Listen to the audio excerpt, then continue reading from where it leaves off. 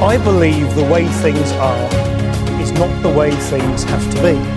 We'll only really make things better when we all come together, when we all work together, when we all join together, when we work out that we're all in this together. I'm telling you, you can't play politics with people's jobs and with people's services.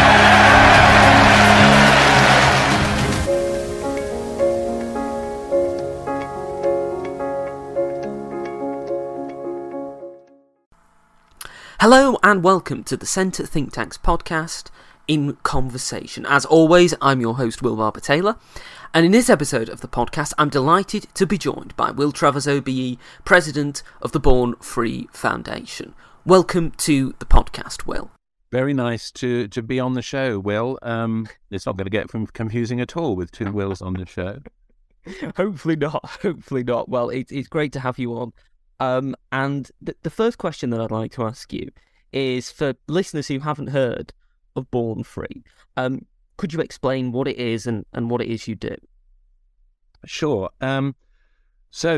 Quite fortuitously, my parents, Virginia McKenna and Bill Travers, were chosen to star in the film Born Free way back in the 1960s. 1964, in fact, they went to Kenya to play the roles of George and Joy Adamson in the film Born Free, based on the book by Joy. And the story, very simply, is two wildlife conservationists in a remote part of Kenya release and return a orphaned lioness, Elsa, to the wild successfully, against all the odds and against all the advice as well. Anyway, the book was a huge success, and the film was a huge success as well.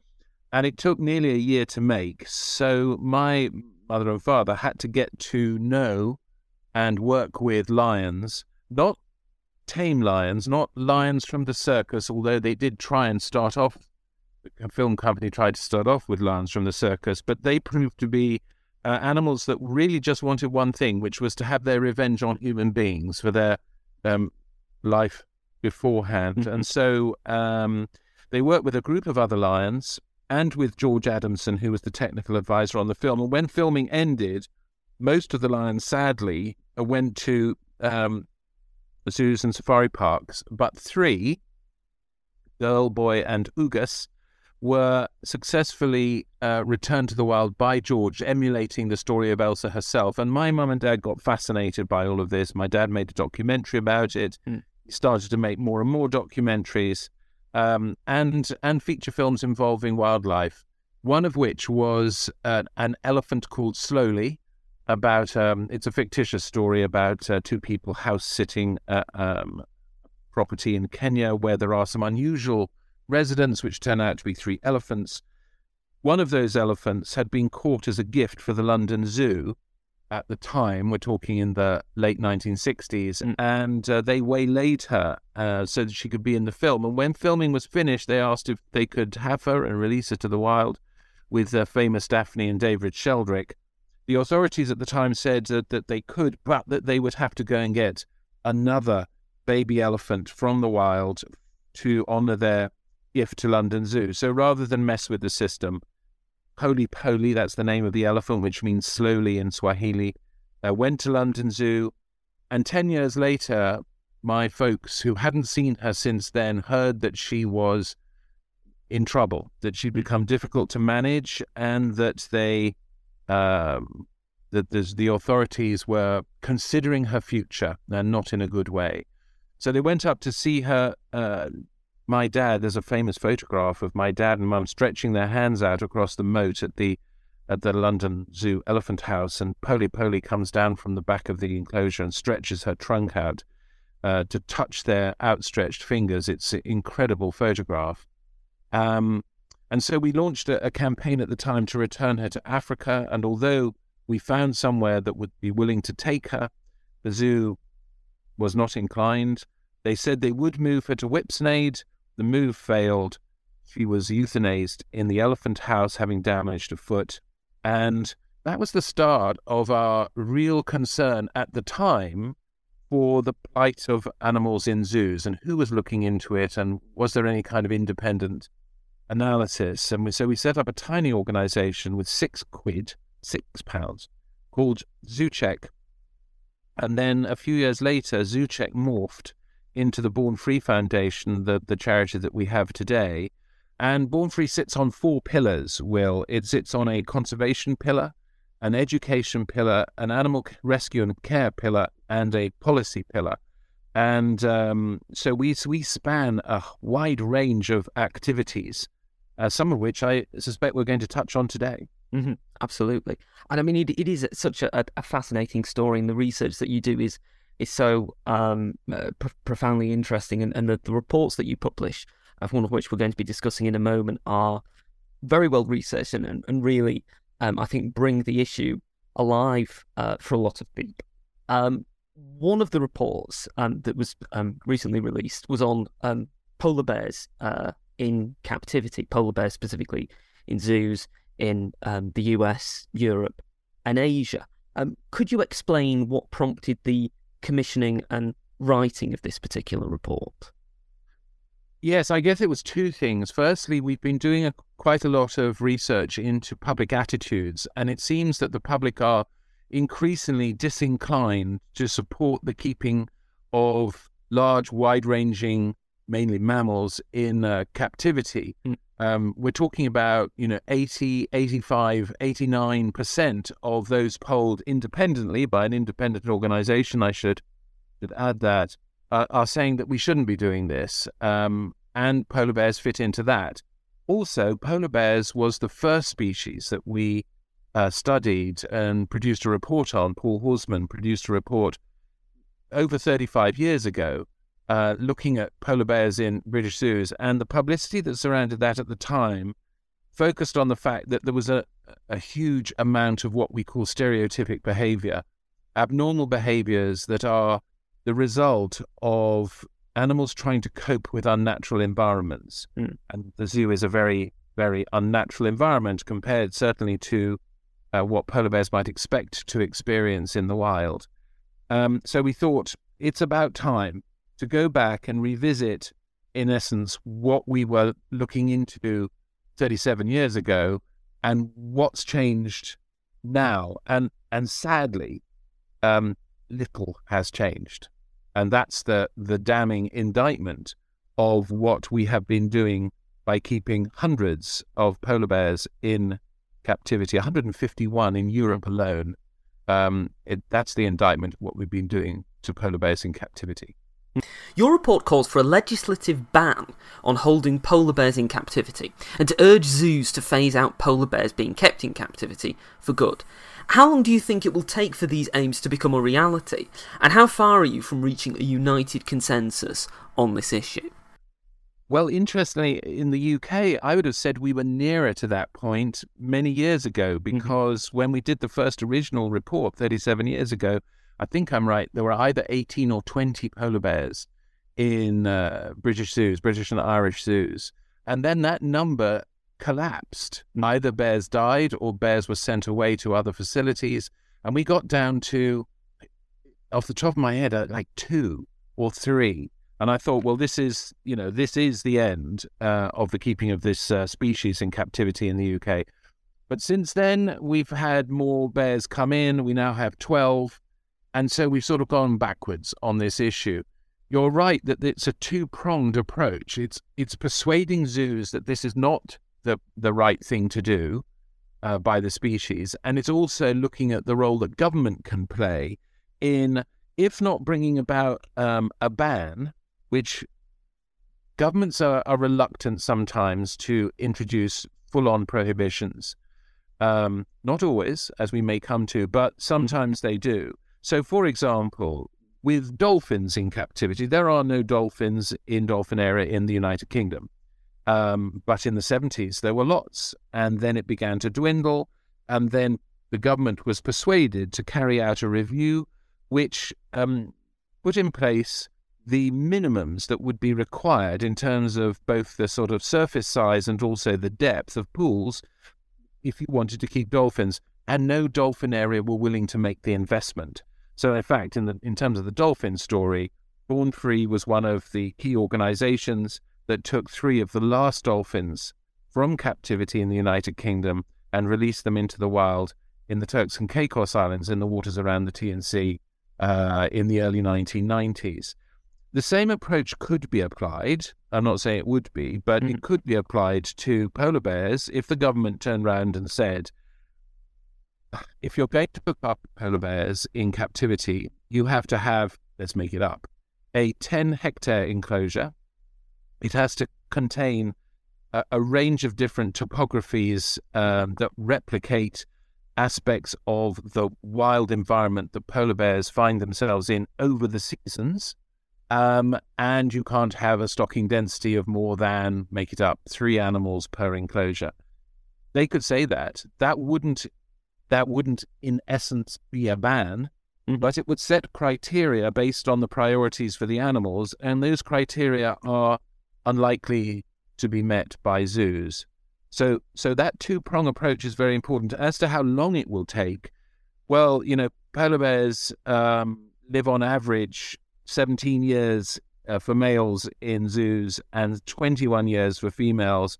I don't actually have the statistics in front of me as to the ages of all the bears, but you can see that this is going to take some time to bring about the long-term radical change that we seek. Absolutely. And one of those concerns, obviously you mentioned in terms of space, could be one way to create some sort of restrictions on polar bears being kept in zoos. But one of the great concerns in terms of welfare is the difference in climate between the polar bear's natural habitat and where they are held, particularly during the summer months. I think one of the countries that you highlight that seem to be the worst for the polar bears is Italy. How important do you think it is to highlight how unnatural the environment that these polar bears are kept in is? And do you think it can be shown as an example of how encompassing the climate crisis is, that polar bears are being removed from their natural habitat and placed into zoos, which are warming up due to the same climate emergency that is destroying much of the polar bear's natural habitat?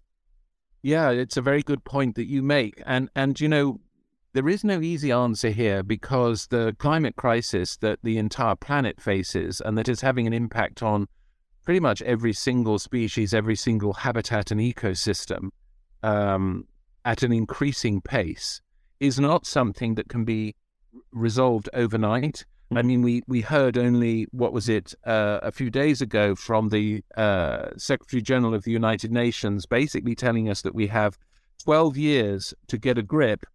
And if we don't, any efforts to try and reverse the climate crisis trend will be almost impossible. I think he still wants people to believe that there is hope, but he said 12 years, so to the middle of the next decade, that 2035 is going to be a critical time frame. You're right, polar bears in captivity, and I think this is a point that the public resonates very strongly with. I mean, the clue is in the name. It's a polar bear, and it lives in the Arctic, and even with climate change, average temperatures in the Arctic are around 10 degrees in summer, and then, of course, massively lower in the cooler months. And to imagine that polar bears can satisfactorily live their lives in Italy. There was one case of polar bears in Alexandria in Egypt, living in an outside enclosure, so not in a temperature-controlled environment. These I can only imagine, and I think we can all only imagine how inappropriate that is, and how much those bears are out of their comfort zone. So, and then on top of that, the polar bears, being large and dangerous, potentially dangerous animals, need what is called in many architectural circles brutalist architecture. So huge, massive architectural constructions, concrete, gunite, steel, and the rest of it. And those constructions themselves are intensive in terms of their use of materials that contribute to greenhouse gas emissions. So we've got this strange juxtaposition that here we have a species that is, on a knife edge when it comes to climate change, being put in enclosures which in themselves contribute to climate change. And in terms of climate change and the mortality rates for polar bears, something that you also mention in the report. You highlight that the mortality rate for polar bears in zoos is akin to the polar bear mortality rate for those suffering from the worst effects of climate change. Given this and the obvious issues with the wild polar bear population, how best can the global polar bear population be sustained? Yeah, so the fact that the mortality rate in captivity is pretty much equivalent to mortality rates in an increasingly fragile wild sort of indicates how grim the situation is for polar bears in all circumstances. And in captivity, where there are no threats from lack of food, none of the survival challenges that polar bears face in the wild should be present in zoos, because it's a completely controlled, human-centered environment with veterinary care on hand and food on hand and water on hand and all those kind of things. You'd have thought that the survival rate would be significantly higher, but it's not. So that, again, another indictment of the situation facing polar bears in zoos. As to the wider issue of climate change, we have to almost step away from the specifics of polar bears, and we have to address ourselves to the wider threat to our planet, including ourselves, when it comes to continued human activities which are threatening and continuing to contribute to the climate change crisis. We have the bizarre situation where, as I say, just a few days ago, the UN was talking about 12-year timelines, and we have the bizarre situation where the UK government, literally in the last 48 hours, is talking about, rather proudly, their ability to exploit fossil fuels, to continue to exploit fossil fuels. While we still have that dialogue going on, while we still talk about a short-termist agenda, which is to, exploit fossil fuels, and one day they will be overtaken, quotes, by renewables, but we're not investing in renewables at the level necessary to accelerate the pace of change. We are looking at a very dire projection for the future, and a projection which will affect us all. We're talking today about polar bears, but it will affect us all. It will affect those island nation states. It will affect seaboard cities. It will affect increased desertification in some respects. We will have more temperature extremes. We experienced some of it in the UK last summer with that prolonged period of very high sort of southern Mediterranean temperatures, which went on for weeks and weeks, if not months, for which we are entirely unsuited and have very little ability to adapt. So we have to get to grips with the fundamentals. And the only way I can see that we can do that on behalf of ourselves and on behalf of the planet is to seriously change the way that we do things, invest significantly in renewables and alternatives to the technologies that pump greenhouse gases into our atmosphere. And we also need to invest in nature. Nature in itself is one of our best allies because of the work that it does unseen and unrewarded in terms of sequestering carbon, in storing carbon, in trying to deal with the outputs that human beings are creating. So investing in nature is vitally important. And if you ask me the question, what does investment in nature look like? People who understand this far better than I have estimated that we need to spend around $800 billion a year on our investment in nature climate mitigation strategy. Now, $800 billion a year sounds like a huge amount of money, but in truth, it is half the US defense budget, half the annual US defense budget. If you look at High Speed 2, I'm not actually going to try and remember the exact details because the plans for High Speed 2 change on a daily basis depending on your point of view. But High Speed 2 is going to cost around 100 billion pounds, so about $125 billion. So about 15% of what we need to invest globally in nature to shave 20 minutes off the journey time to Birmingham from London. And I guess what it boils down to is this. We have to prioritize. We have to decide what is really important and what is simply desirable. And what is really important is that we and our natural world survive. And to address that issue, we need to put in the resources. Mm-hmm. Absolutely.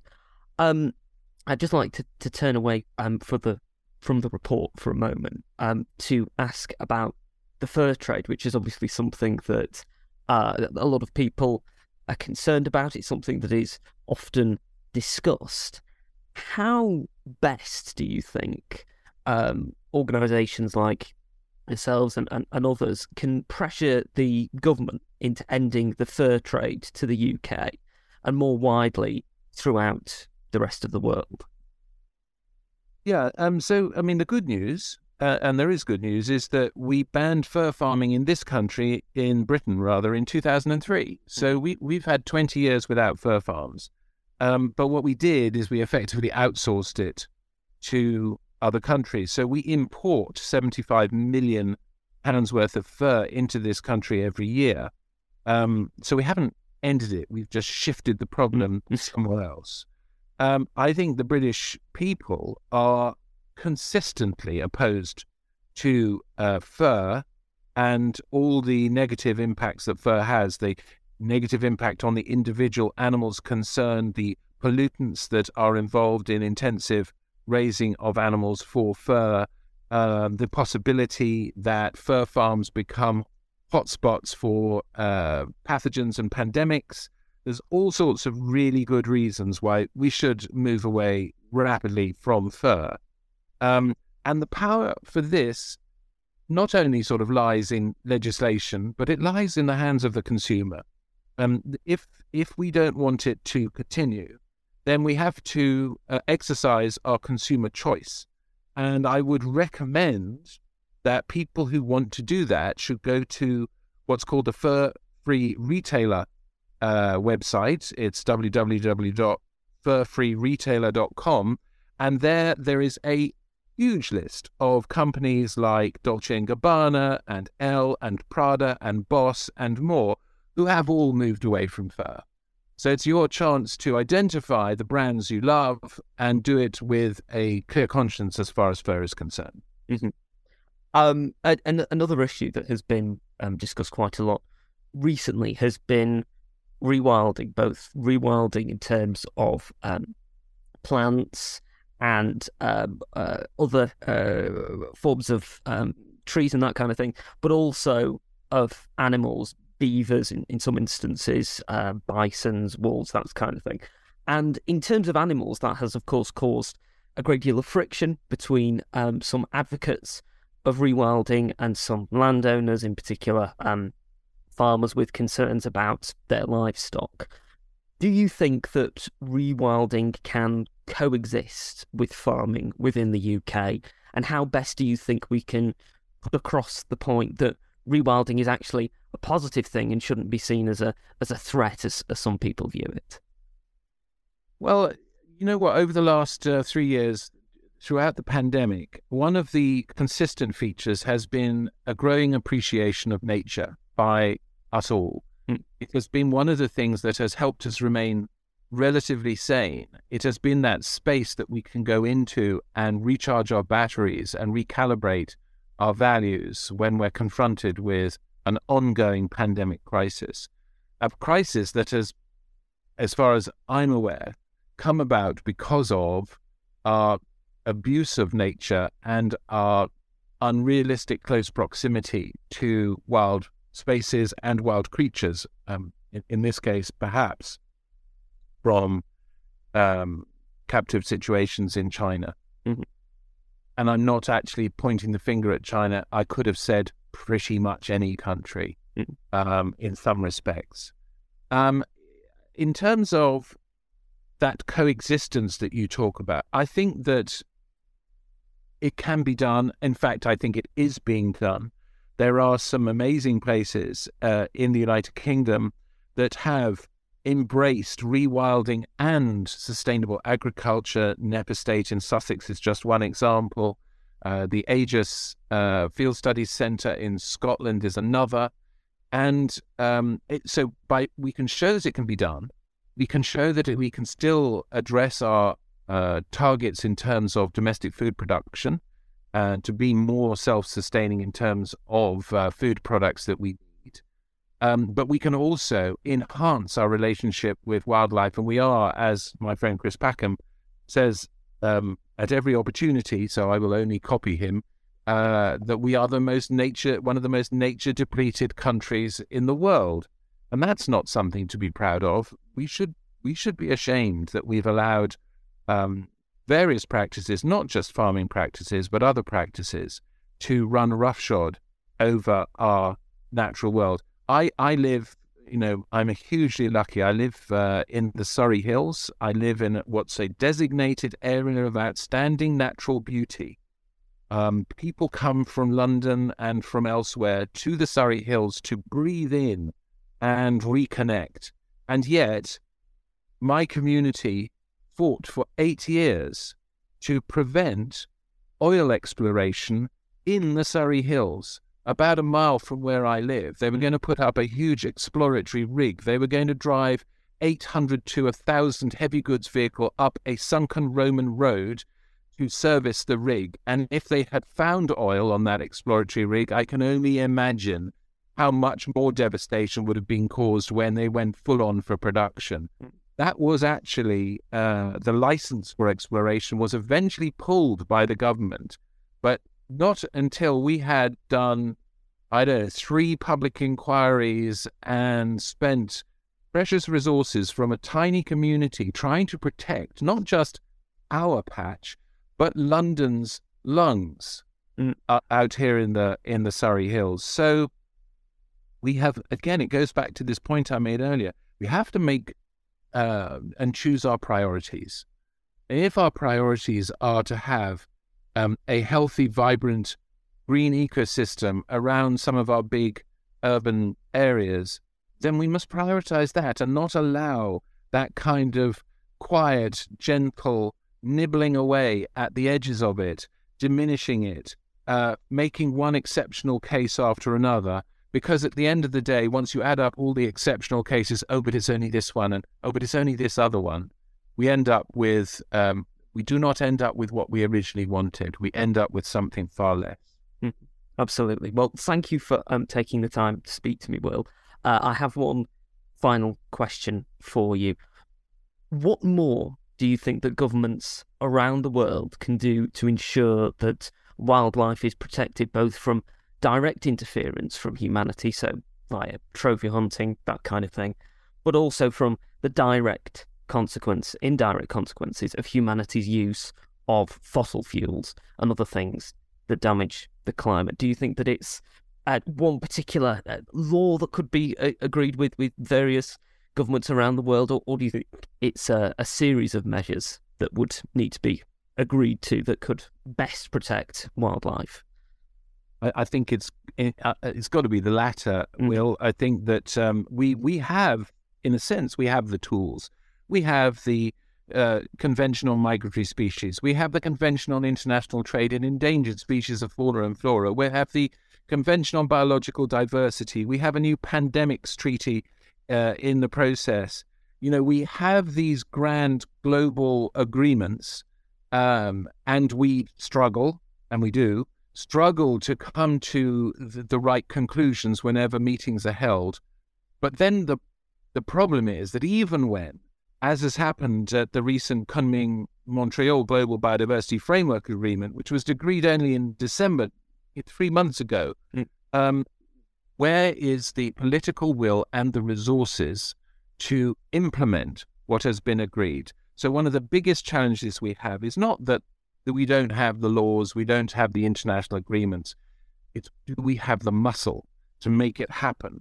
And sadly, that has been lacking on pretty much every front, including the climate change front as well.